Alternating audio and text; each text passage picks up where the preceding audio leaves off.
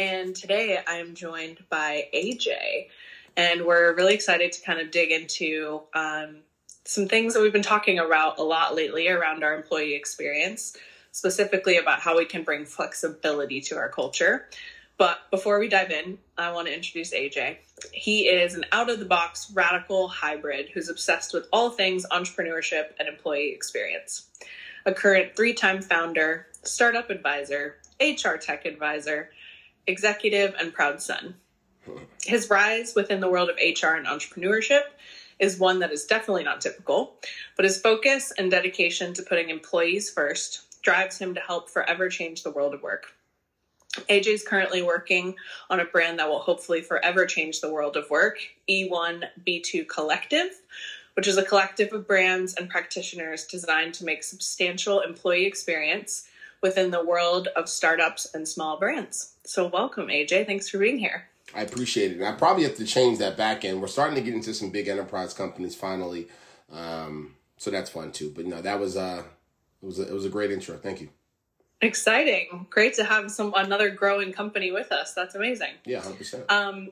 Thanks for being here. We've been having so many beautiful conversations behind the scenes, and finally we're here to take the conversation to the real world. Yep. And it's been really joyful to kind of talk to you. And that multi-hyphenate that came through really strongly in your bio is very, very much how I would describe you. You're an expert in lots and lots of different things, which is pretty cool. But today we're going to really be talking about flexibility and how to bring flexibility to our culture, as we mentioned. And we're going to kind of think about that through a little bit of a unique way when we think about diversity and how we kind of respond to the needs on our team in a flexible way. Yeah. And so one of the questions we kind of asked you was, as a leader, yourself, but also the leaders you're surrounded with that are part of your collective, how are you and how are they understanding the diversity of needs on their team and how they can respond? So we kind of have a bit of a conversation here mapped that's going to be really fun to go through, that kind of walks us through like what's needed to understand and how can we respond as a leader. Yeah. 100%. Sound good? No, it sounds amazing. Amazing. So I think one of the first things we talked about was getting really clear on the foundation of really checking in. Does your organization believe in diversity and difference? Is that what actually drives growth? So maybe you could help us understand that a little bit. Like, how would we know if that's a really core held belief that we have, that it's difference and diversity that actually helps us grow?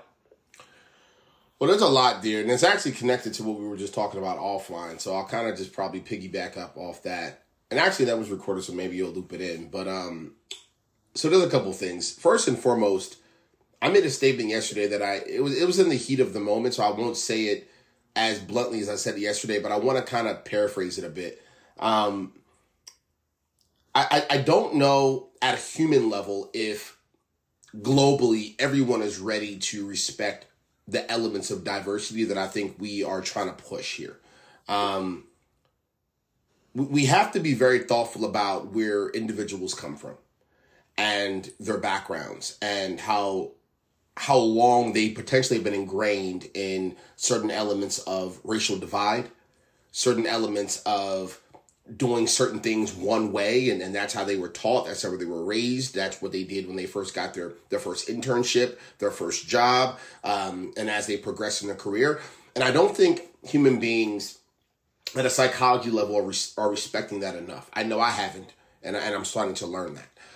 And I think anyone that's focusing on DE&I at an executive level, or anyone that's focusing on just diversity broadly across the organization, you have to realize and understand that at a human being level. And actually that seeps into like your relationships, right? With your partners, with your children. You have to realize and understand where individuals come from, how they're comfortable doing things. And that change management process is a very difficult one that takes a lot of patience, that takes a lot of empathy, that takes a lot of nuance. You can't drive that initiative and that effort home aggressively. And I think there's a significant uproar of companies, leaders, practitioners, blogs, PR, people trying to push this diversity issue to the forefront, which I love and I appreciate. But it's a difficult one if you're not, again, comfortable with that change or ready for that change. So that's kind of just an overall setting of the tone, if you will.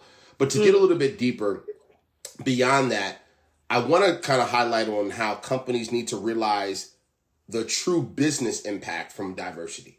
I think diversity blends into workflows. I think diversity can blend into marketing and product. I think diversity obviously can blend into how you recruit and organize and align your teams. And obviously can blend into diversity of thought, perspective. It can blend into many factors. I mean, we could rattle off, again, prior to this official recording, we were talking about it. There's many categories. And so I think I'll start and then I'll pause here to see if you have any feedback on this. But I think we have to start there and reposition the conversation around diversity and focus on the business outcomes first and look at some of those pillars that I just listed off and many more, because that's the point of view that everyone can get behind, right? Everyone can get behind how diversity can impact business. Everyone can get behind how diversity can impact being more productive. Everyone can get behind how diversity can impact driving a more effective bottom line. Not everyone can get behind the color, the gender, the other elements of diversity. And it's not that I don't want to talk about that. And I know this isn't technically the conversation of today, but just broadly, again, I think if we can just reposition and repackage that focus and start there and understand that, then I think we can have a really thoughtful conversation. So I'll pause there because I have a lot more to say about that, but I'll pause there. Yeah, I think that's a really nice way to think about it and frame it. Like, there's obviously all the intersectionality and the difference that we all bring, and there's ways to categorize that in intelligent and not so intelligent ways. But I think what we're kind of talking about here is around like diversity and difference from the perspective of intersectionality at a bigger scale, like a higher context level, but also like diversity of thought. Yeah. Difference in like creativity. All of that difference is kind of more what we're talking about rather than like the race and gender and sexual orientation today. Yeah. So that's a really helpful frame. And I think it's funny because you said everyone can get behind that, but I'm not sure that's totally true. Like sometimes we experience clients who we're not in the business of convincing people that difference and diversity is what drives growth. We won't convince anyone of that. If you don't already believe it, then that's where we'll start if you already believe it. Yeah. But I think the question that I'm always holding there is like, who will fly this flag and own that? Like, it can't just be the responsibility of a DEI leader. Like, all leaders need to get behind this and believe that difference and diversity is what is going to help us grow. So what can you say more about that and like how you've come across that before? Yeah, so I've actually run up against that a lot with my own companies and the companies that we've supported where, again, kind of going back to the original theme, a lot of these leaders and practitioners grow up doing certain things a certain way. So, for instance, maybe there's a leader in marketing or in sales or BD, business development, where when they got their first internship, they were led by a leader that was a one-way type of individual. This is how we do things. This is, a top-down approach, and this is how we're going to go about these initiatives. New ideas, don't want to hear them. So diversity of thought was not something they were accustomed to. So again, kind of going back to the original theme, and I'll move on past that, but I do want to kind of lock in on that we do have to have empathy around where individuals come from, and starting there can begin the change management process. But I do agree with you that on the client side, and frankly on the people that I hire and that I partner with, I don't really have any energy to do the change management process at times. I'm in the middle, though. I've realized that there is value there, but we'll move on from that. To get a little bit more directly focused in assuming someone is open to hearing about the importance of diversity of thought and how that can impact the business, I think I get into, for example, workflows. Let's go down that. I think what I've realized in my career is everyone has a different way of getting things done. And I appreciate and love the leaders that are more focused on the outcomes, not necessarily the road of how you got to that outcome. And that is something that I've worked a lot with my own leaders and a lot of leaders that I support and that I appreciate, where we need to look at how someone wants to do something, have a 90-minute conversation, 30-minute conversation, and just open up the books and say, look, here's how I would probably appreciate you doing it. But I want to learn a little bit more about how you've done it in your past role or how you're open to doing it. And looking at the difference there and trying to find a nice blend between how the org and how the department wants to structure things, but how that individual may want to make different tweaks and adjustments.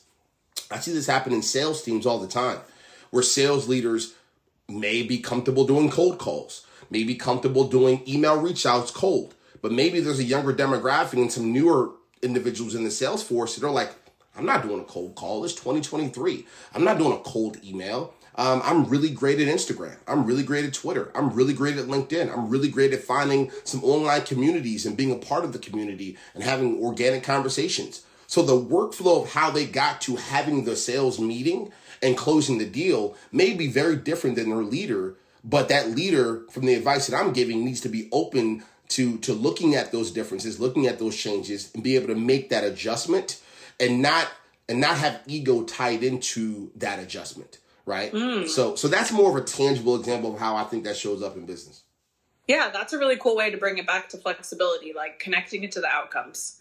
So if leaders are really good at showing us where we want to go, showing us the outcome they want to see, how can they exercise flexibility with their team and letting them take the route that they need to take based on their difference and their diversity and their intersectionality to get to the outcome that we want to see. So that patience and flexibility is what leaders can really bring to deeply understand diversity on their team.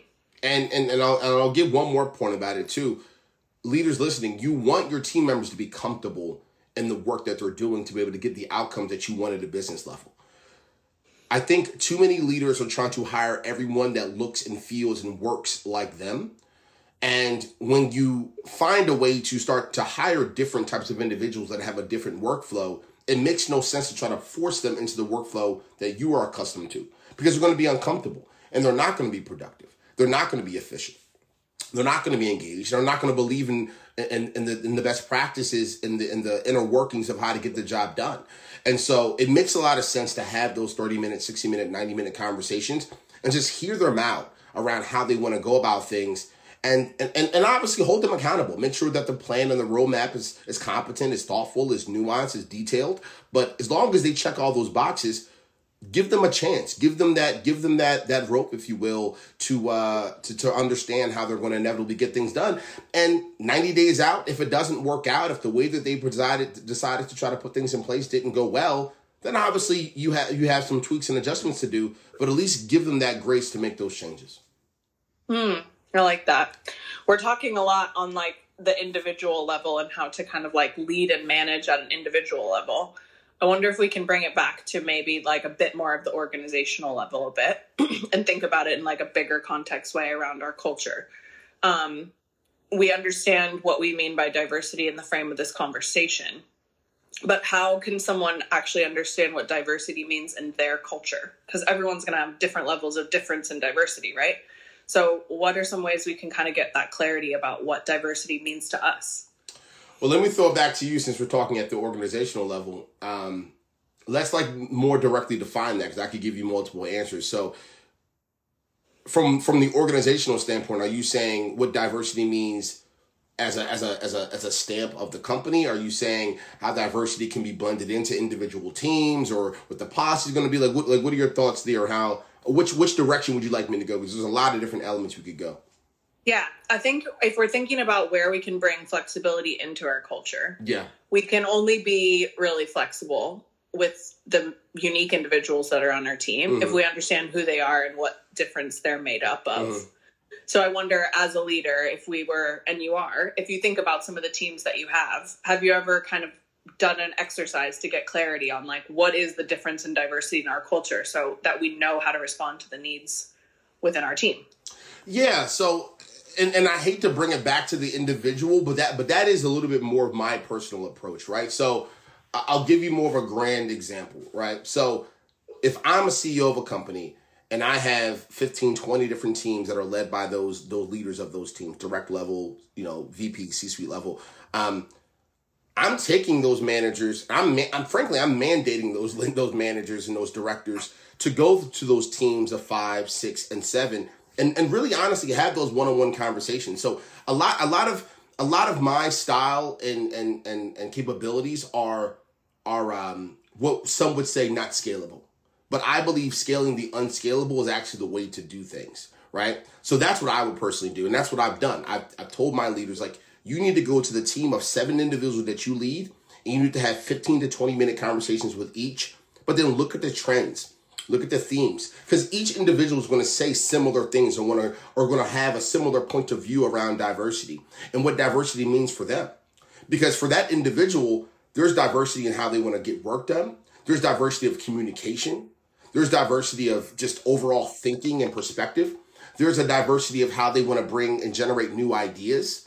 There's a diversity of where they all want to go with their careers. And so I believe I want all of my managers to know the unique individual diverse themes for every single person and document that information. So use your HRS systems, use a Google Doc, do whatever you got to do. I mean, we don't have to get into the technology of it, but you should know as a manager across an entire organization. So every single manager, every single director, every single VP, every single C-suite should have a really deep, comprehensive understanding of what diversity means for every single individual across multiple themes. And they should be able to open up their computer at any given point, be able to look at that data, understand that data, and hold their leaders accountable to that data.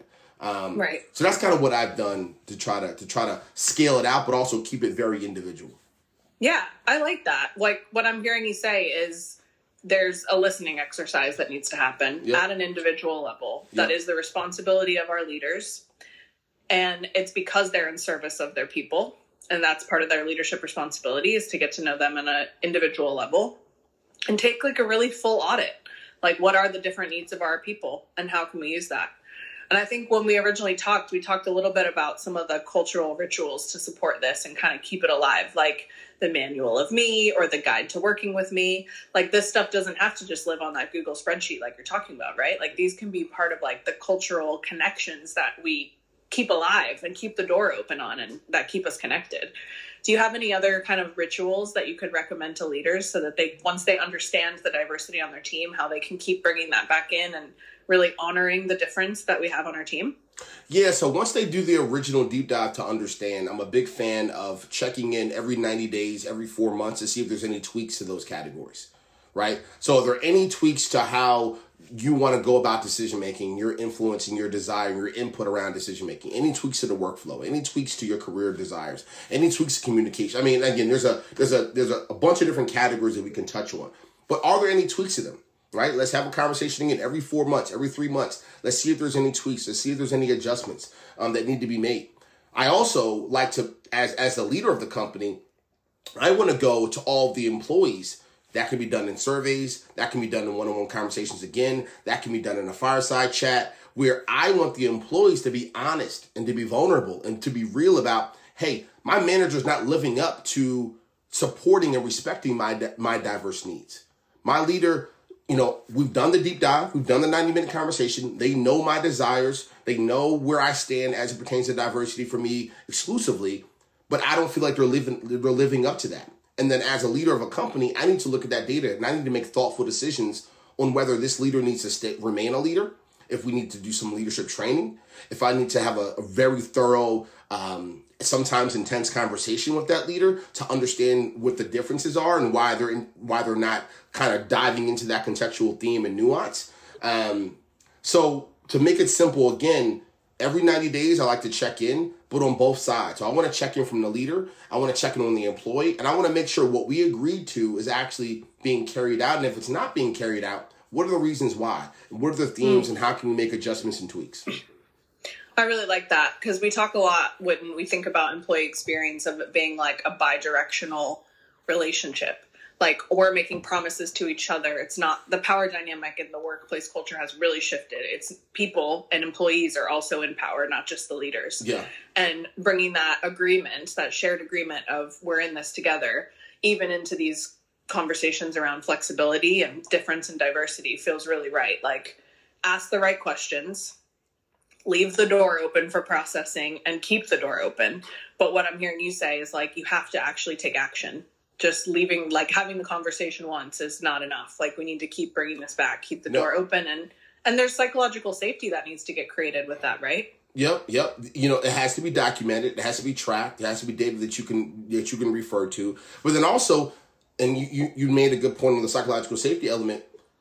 In order to even get the most out of those 90-minute conversations, that employee has to feel psychologically safe with that leader. That leader and that employee has to feel psychologically safe with me as the entire leader of the company or the department, whatever the case is going to be. And so having those moments where, well, first, let me back up. To be able to get to psychological safety, most times, more often than not, an individual showing an interest in someone's diverse set of needs is going to create that psychological safety, typically, right? Because most professionals have never had that ever. Like, most professionals have never had a leader go to them and say, here are 15 different categories of how to get work done here. Tell me how you want to do and live and experience each and every one of these categories. And let's just have a 90-minute, 60-minute conversation about them. Most professionals are going to sit back and say, they're going to be in kind of that weird, moment. Like, I've had that happen. They're like, they don't even know how to respond initially. You know, I had a moment with my wife where I did that with her because she was unhappy with her manager at work. And the first 20 minutes of the conversation, she was giving some nervous smiles and looking around and didn't know how to respond. She's never in her life had a leader ask her, what do you want out of these little tiny micro elements of getting the work done? And what tweaks would you like to make you feel more comfortable, but also productive? So that in itself should take the edge off and should create some of that psychological safety. But here's what a lot of companies mess up. They do that, they create that humanistic feel, but to your point, then they actually don't change. They're not holding their leaders and managers accountable to that work. They're not readjusting the leaders and managers. They're not training the leaders and managers. And they're not going back to those employees and say, how are things going based off of what we decided to put in place? Do you feel like we've respected your diversity? Do we feel like we have done our part to make the adjustments and the tweaks that are needed? More often than not, it's the one conversation, and then that's it for the next 6, 7, 8, 9, 12 months. And that's where employees get pissed off. And that's where psychological safety takes a reverse effect. That's where they start to get very insecure, upset, and feel like they don't want to say anything. Can I step in real quick? I just really love this theme that you guys are on right now and talking about how these conversations are only happening once. I think that there's a beautiful connection to, I just really love the fact that you're talking about these conversations need to happen more than once and just the evolution of like somebody that's learning and growing. I kind of would love it if you could just speak more to that for a moment, like why these conversations might need to happen more than once. Yeah, I can speak. Does that make sense? Yeah, I'm listening. Yeah, I'm listening, and I really, my ears are perking up for that, and I would love to lean into that if we can. I don't want to take too much time, but okay. No, that's fine. I'll ask that question so we create the bridge there. Okay, so we're speaking a lot about how important these conversations are with leaders and how we create the psychological safety. I really like your call out on the 90-day cadence because that feels quite actionable and there's some accountability there. Mm-hmm. But how else can we kind of keep these conversations going, and what's the importance of continuing to have these conversations with your leaders and your team? Yeah, so the importance of continuing to have the conversations is because unfortunately leaders also get very busy, right? And so they may forget, they may not have the right systems in place. Another actually thing that just popped in my brain, real reason why I like to consistently have these conversations, because we have to remember that leaders are employees too. And so let me actually jump down this rabbit hole, because this is actually been coming up recently. I often make the mistake where I put so much pressure on the leaders around this employee first methodology that I often forget that the leaders in the companies that I'm running or that I'm a part of are employees as well.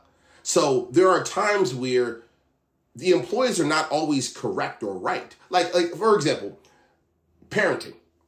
There are times where the kid messes up and the kid triggers us, and it's not our fault as parents. It's not our fault as the authoritative figures here. It's the same situation, I believe, as managers and leaders. And so what I try to do is, if I'm noticing that there's not a consistent change happening, even though we're having the 90-day conversations, on the manager side, I want to lean into the manager and say, is there something that the other executives on this team that can support you are not doing? Is there something where the employees are doing that we need to be thoughtful of and respect that's making your job harder to respect that diversity? So I don't know if you have any thoughts on that, but I think we need to remember that leaders are employees as well. And there are times when their direct reports are making their job to respect diversity potentially harder than it should or could be. I think that's a really good point. And you kind of mentioned this a little bit earlier, but like it's the organization's responsibility to prepare our leaders through leadership development and other kinds of trainings to be in these situations, to have these conversations. And some of that is like building self-awareness. So when they are triggered in these conversations and they become really hard, how do they respond rather than react? Yeah. What can they do to like be in service of their people in this case? But also, where is the additional support for them? Because this is a really challenging, difficult situation. And even to bring it back to your first point at the very beginning, everyone's an individual, including our leaders, just like their employees. They're individuals who bring their own intersectionality. And what we find a lot of when we do leadership development work, especially, is not everyone's had the privilege of having an amazing leader around them as a role model. So we bring a lot of our old stuff to our jobs. And we just act out what we think leadership looks and feels like without getting clarity on like what it really is. Yeah. And so I like that idea. And I wonder if you could speak a bit about that around like knowing we have difference in diversity in our culture and it's going to be what helps us grow. What are some of the kind of ways we can prepare and develop our leaders to sit in these leadership roles amongst difference and diversity? This is what I'll say, and this is going to indirectly answer your question, but I want to see if you can jump off this. This is what I'll say. We need to start by being thoughtful around if the leaders that we have in place should actually be people leaders. And I think we touched on this the last time we talked a little bit. So I'll double click into this piece. I've been pushing very aggressively for this. We're inside of departments. I believe there should be two leaders. There should be a project management, skill-based, subject matter-based expert that is there to hold the team accountable, that's there to project manage, that's there for employees to go to and ask questions to get that subject matter expertise. And then I believe there should be a humanistic leader that has the same title, same decision-making bandwidth, the same pay, the same authority, but that individual focuses on having career mapping conversations, having one-on-one conversations, understanding and having the diversity conversations, having the therapeutic conversation where they're listening and getting feedback and then looking at that feedback across all of the different one-on-ones and bringing it back to the project manager, co-leader of that department and being thoughtful about that data and making some nuanced recommendations of decisions that need to change and be adjusted based off of that data.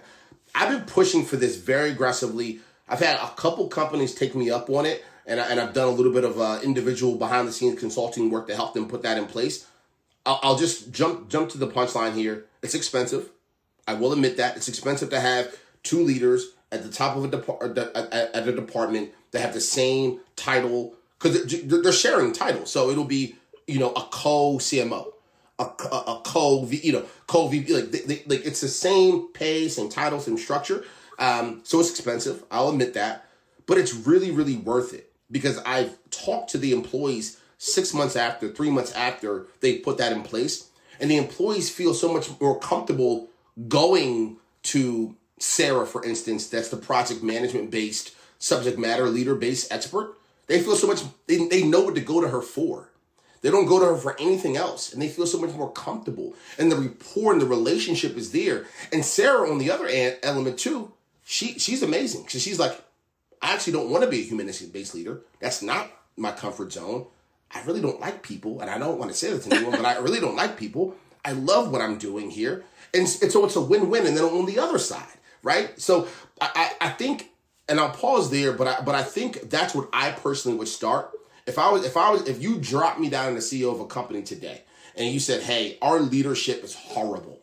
Like, we need to fix this. It's causing significant attrition. It's causing turnover. It's causing dysfunction. That's the first place I would go. I would have a conversation with each director, each VP, each head of the department, each manager, And I would say, do you want to be a people-based leader? And they were like, well, what do you mean? And then I would define that and say, here are the responsibilities of a people-based leader. And here's from what I'm hearing from you, here's what I think you probably more likely are, which is on the other side of the leadership. And that doesn't mean you're not a great leader. It doesn't mean you don't deserve to be a leader in this company, but maybe we need to readjust and shuffle up your role a bit. So I'll pause there. I don't know if you have any thoughts on that, but. Yeah, I mean, I think that's super interesting. We have found a lot in the last year that companies are promoting people from within because they're asking for it or thinking that that's what's great for retention. But ultimately, they're not necessarily set up or developed or want to be a people leader. And it's a totally different skill set. And I kind of like how your anecdote is bringing it back to flexibility again for us, which is super helpful. All about flexibility. It's being flexible around the roles and responsibilities in our organization too. Like, not everyone wants to be a people leader. Sometimes people want to just manage and be subject matter experts in a different way. And their skills are really the project management and the moving things along and creating momentum and all of those things. So I think that's quite interesting too. It's like, how can we understand the diverse needs of our leaders and how they want to grow and develop and where they want to grow and develop? It might not be in the humanities space of work. It might be in different areas. So that's kind of interesting.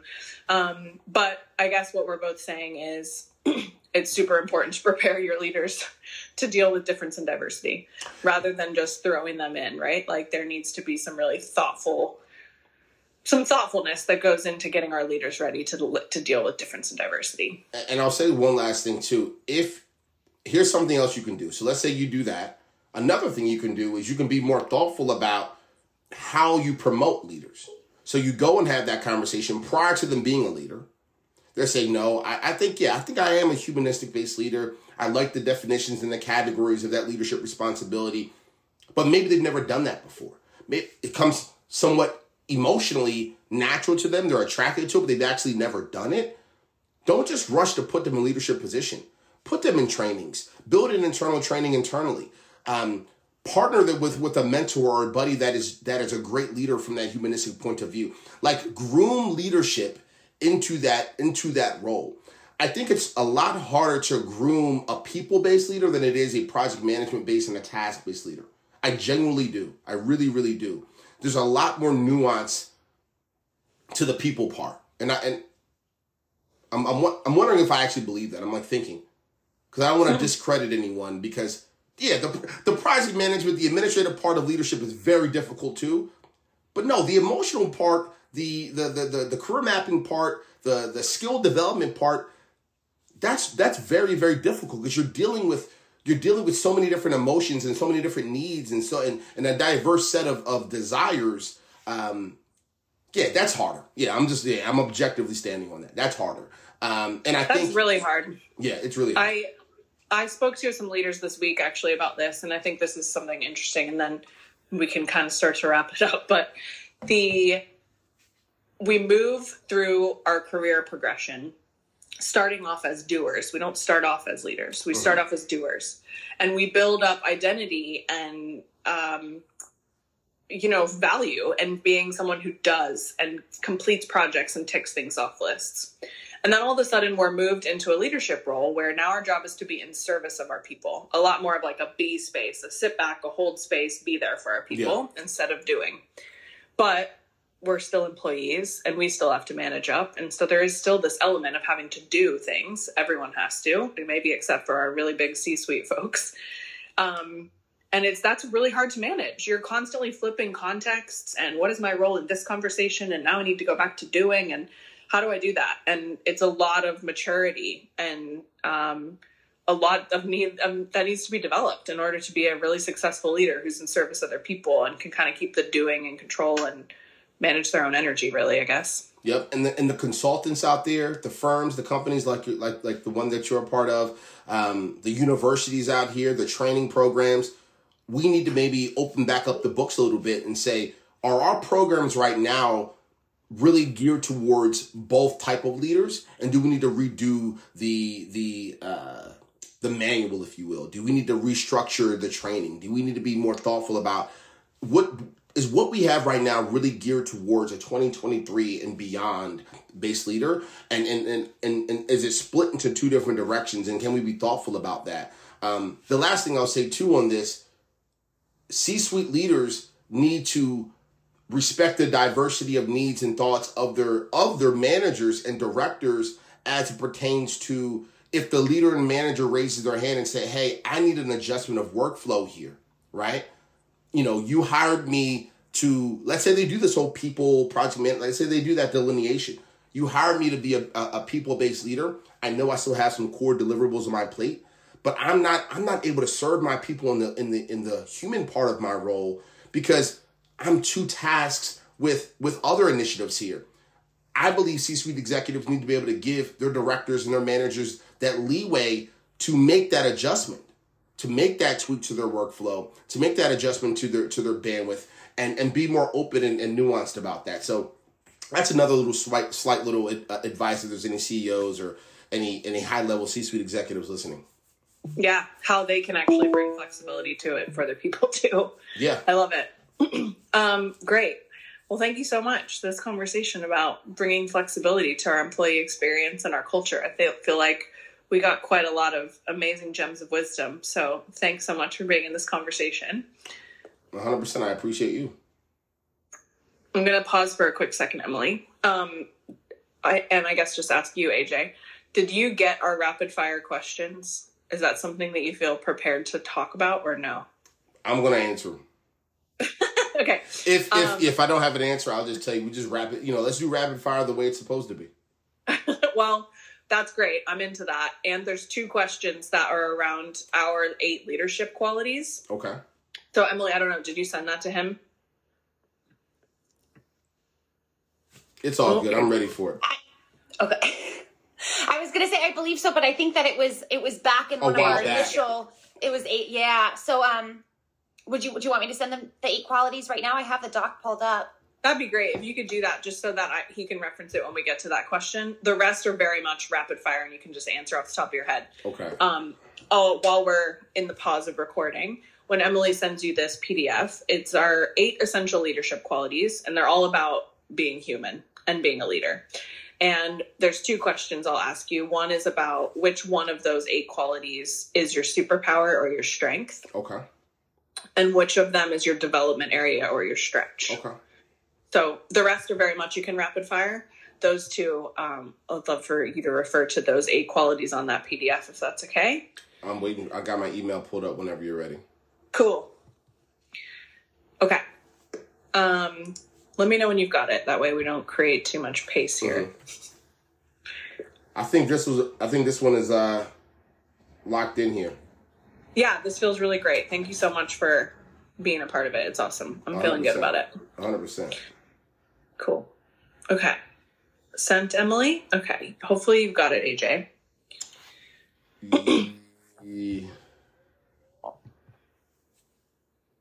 I did not get it. You sent it to Anthony. Oh, here it is. It's coming through now.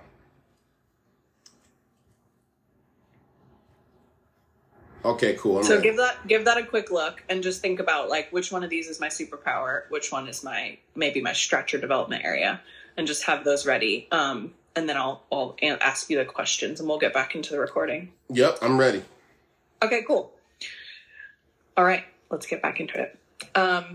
Thank you so much, AJ, for today. It's been lovely to have this conversation with you. We're really grateful to have you on the pod. And we always like to wrap up our episodes with our rapid fire questions. So are you ready to go through some rapid fire questions? I am. Okay, cool. What 3 words would you use to describe the workplace culture that you'd like to lead? What 3 words? Say it again. What 3 words would you use to describe the workplace culture that you'd like to lead? Empathetic, patient, and decisive. Love that. What 3 words would you use to define the future of work? HR tech, that's a two words, but HR tech, and I can explain if you want. Diversity, and then Ooh, this is our rapid fire. Empathy again. I love it. Okay, great. Okay, from our 8 essential human leadership qualities, which one quality is your superpower or your strength, and why? 1. Yep, which one is your superpower? Probably empathy. Probably empathy. Okay, say a little more about that. Yeah, probably empathy, because very similar to the conversation today, every single one of my leaders that report to me or that I work with, every single employee, every partner, they'll tell you personally the reason why I think we've had a lot of success is because I'm very empathetic to the way they want to get things done. I'm very flexible with how they execute. I'm very empathetic to their ideas and their thoughts, and I test things out before I judge them. There's many factors of empathy that I think can connect to like pure business. So empathy. Okay, great. Which of those 8 qualities, which one is your development area or your stretch? Ooh,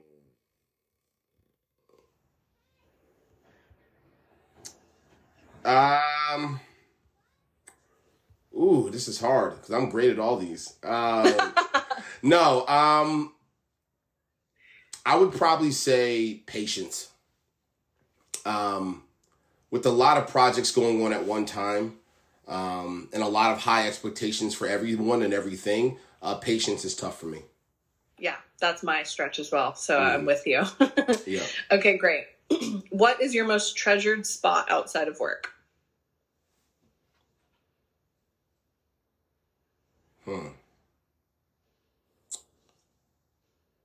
On the,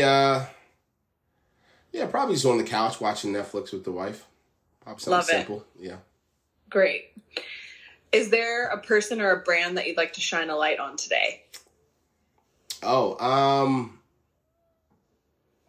give from a I'll give from a employee experience type element. I'll give an example, and I'll give from like just something I'm impressed by.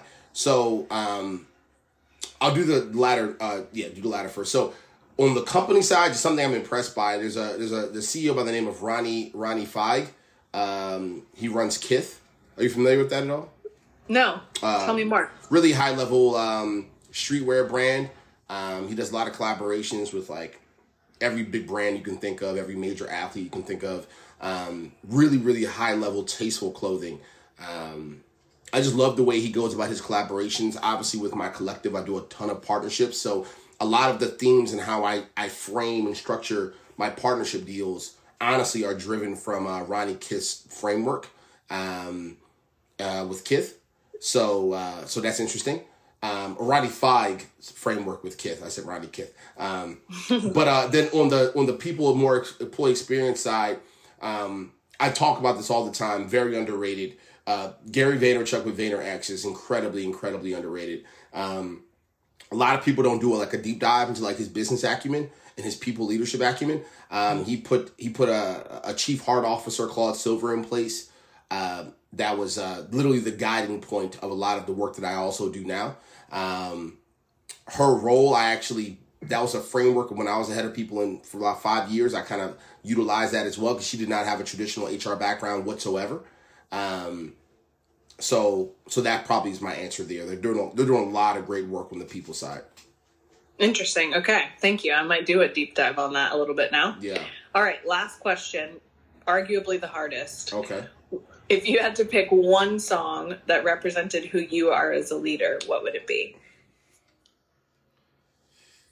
Ooh, that is hard. I'm horrible at like the titles of songs. You can sing it for us if you want. You could sing it. No, oh, that sucks. I might have to pass that question. Give me like 12. I'm your backup here, by the way. I just want to offer, in the past, we've had guests go, oh, what is that? And they can give me a piece of a song, and I can look it up. So if you can give me a piece, I'm on your side. I got you. Nothing that I'm just going to give you a song that I love. I'm a big Coldplay fan, so any Coldplay song is amazing. Okay. A lot of people don't know that. I love Coldplay. I'm obsessed. I think they're very underrated. Amazing. Okay, great. Yeah, so no not actual just one song. It's all the songs. Yeah. Viva, I can't, what's the name of that? Viva la, Viva la, something like that. Viva la vida. Yeah, Viva la vida. There it is. That's an amazing song. I don't know if it really defines or categorizes my leadership styles but it's a great song. Cool. Okay. Yeah. Well, thank you so much, AJ, for the rapid fire and for the conversation. It's been lovely to have you here today. 100%. And thank you, everyone that listened. Thanks for being here for another episode of Reimagining Work from Within. You can find us wherever you listen to podcasts every other week, and we'll see you again soon.